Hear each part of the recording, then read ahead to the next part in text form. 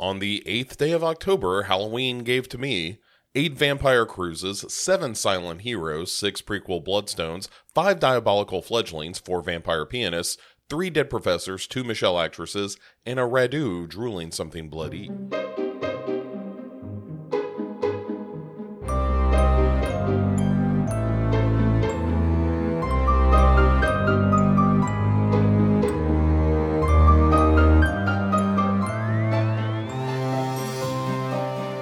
Hey there, everybody. Welcome to the 8th day, the beginning of the second week of our 31 days of Halloween. And this is another of our one-offs. Today we are doing the last voyage of the Demeter, which is apparently how you pronounce the name of the ship from Dracula. So I was skeptical going into this movie because of it being a movie about, 4 pages of the book Dracula. And I was unsure, how do you make this a movie? And especially because if you have seen the trailer for this movie, then you know that the vampire in question is not, Dracula. He is not like a suave, sophisticated Gary Oldman vampire. It is this gross, bat creature running around this ship. And spoilers if you haven't seen the trailer for Last Voyage of the Demeter, because it's a gross, bat-looking creature running around a ship. That being said, so I was skeptical going in. And then I realized, this is directed by Andre Overdahl. I'm probably horribly mispronouncing that name, but he's the guy who directed Troll Hunter and the Autopsy of Jane Doe, and did that Scary Stories to Tell in the Dark movie as well. He's a good horror director. And this is him doing a pretty big budget swing at this kind of movie, kind of a close quarters vampire movie. And so one thing I do like, there is an alien quality, by which I mean the movie Alien, with Last Voyage of the Demeter. Because what it is, it's a bunch of people that are doing a routine job, hey, I am getting on this boat to deliver crates from Romania back to London. If we get there at a certain amount of time, we get a bonus. Again, very alien. And, oh, by the way, there's something on board that we can't get away from. So that is the setup. And it starts great. It starts with loading the ship, and you get the main character, a guy named Clements, as played by Corey Hawkins, who's fantastic in this movie. And Liam Cunningham from Game of Thrones is the captain of the ship. You've got David Desmalchin as Wojciech, who is also fantastic in this movie. And a pretty good selection of characters. They're all kind of the same. They're seafaring, hardworking, blue-collar dudes. The chef on the ship, or cook, let's face it, he's not, doing Gordon Ramsay shit on their plates. But the guy who's cooking all their food is super religious, and that's kind of his thing. And there is the captain's grandson who's bouncing around. And then, of course, they find Anna, as played by Aisling Franciosi, who they find in a coffin in dirt. And that can't be good, right? She's also, by the way, she played Lyanna Stark on Game of Thrones for a couple of episodes. So there you go. She was also in The Nightingale. And, I think she was the daughter in The Unforgivable, that Netflix movie with Sandra Bullock. So at any rate, she's good in this as well. Everybody's good in it. All the cast is great. And the they load up the ship. Clements comes on. He is a doctor who is a black man in the 1800s, and is I came to Romania. And there's some question as to why he's trying to get back to London now, even though he says he is a Cambridge-educated doctor.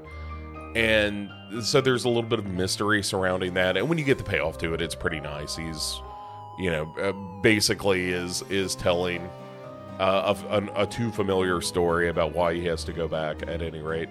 And so then, Anna comes out of this coffin and needs a blood transfusion and has all these marks on her body and is kind of comatose that they don't know what's going on.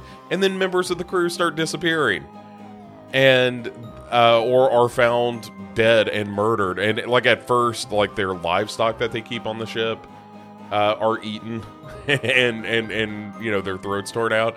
And there are some factions on the ship that immediately are like, we've got a woman on board, that's bad luck, that's why this is happening to us. And then you've got Clements, who's a man of reason, who keeps telling them like, no, that's not what's going on here. There's an answer to this, there's something logical. And so that's kind of his arc through the story, is learning that there are, more things on heaven and earth, Horatio, than are dreamt of in your philosophies.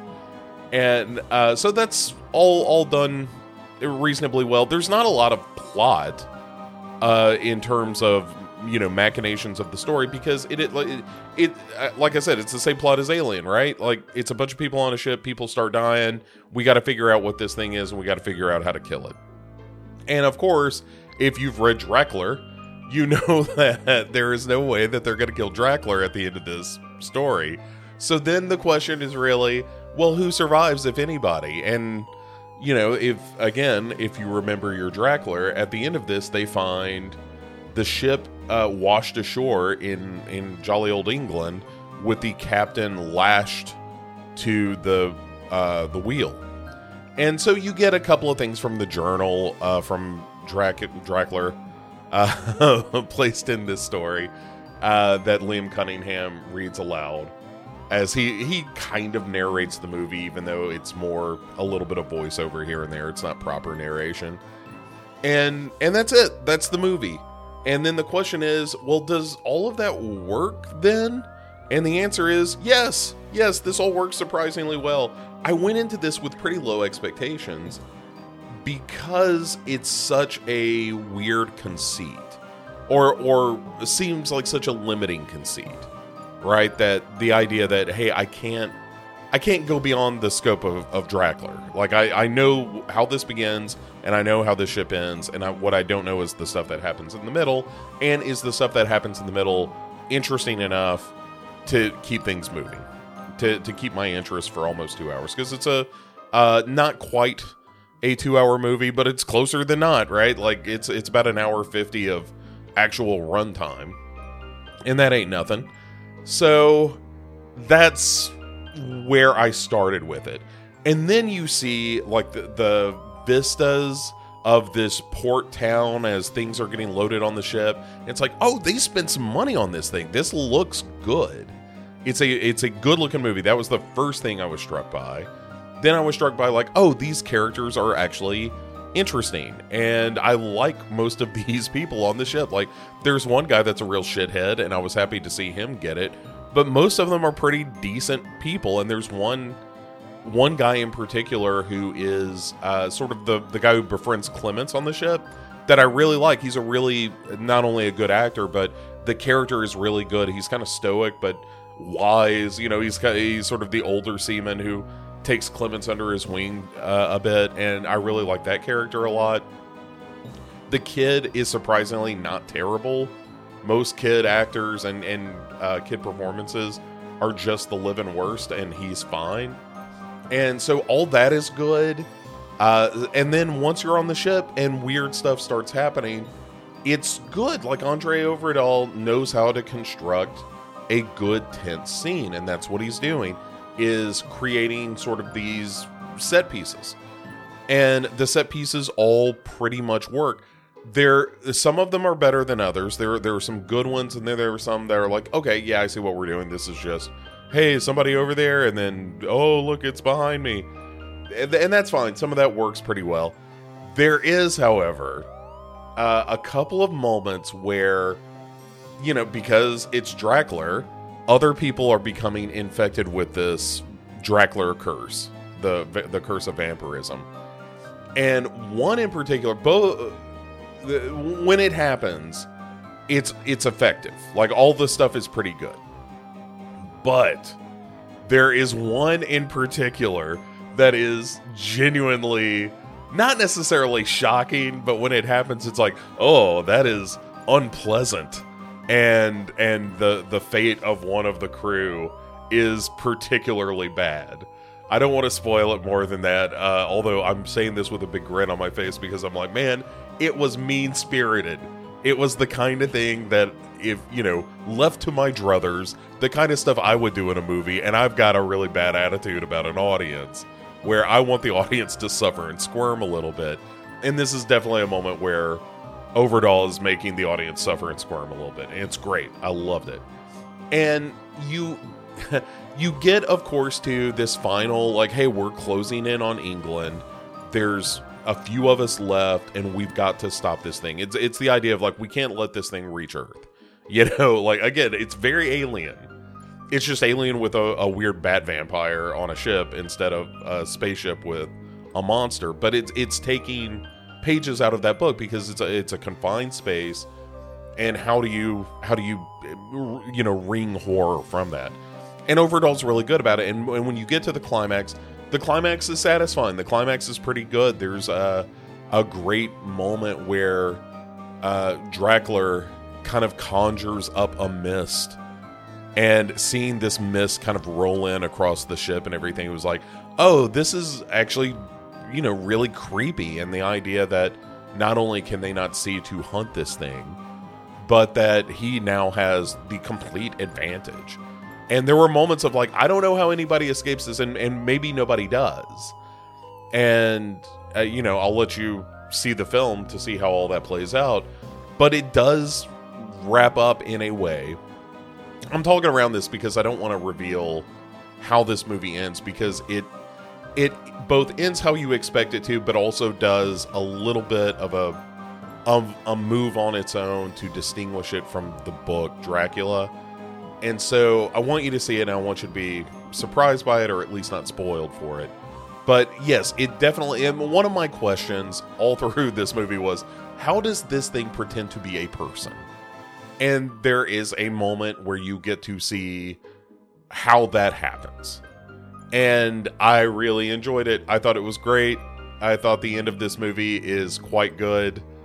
It resolves itself in a way that I found very, very satisfying.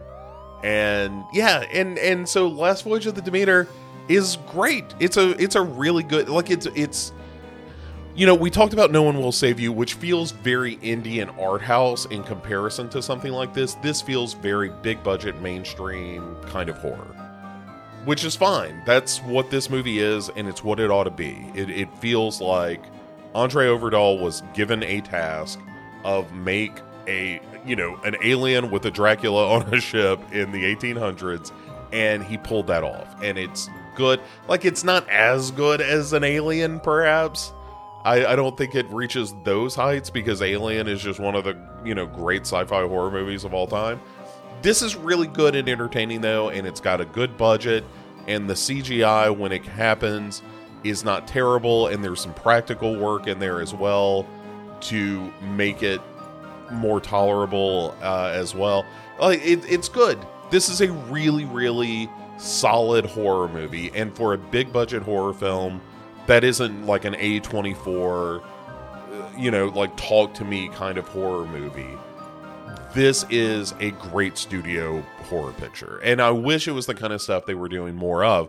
Like, if this had been a Dark Universe movie where they were like, hey, we're going to do this origin story of Drakkler, and then we're going to do this, and then we're going to do him coming to London, and the team of vampire hunters that come after him and so forth.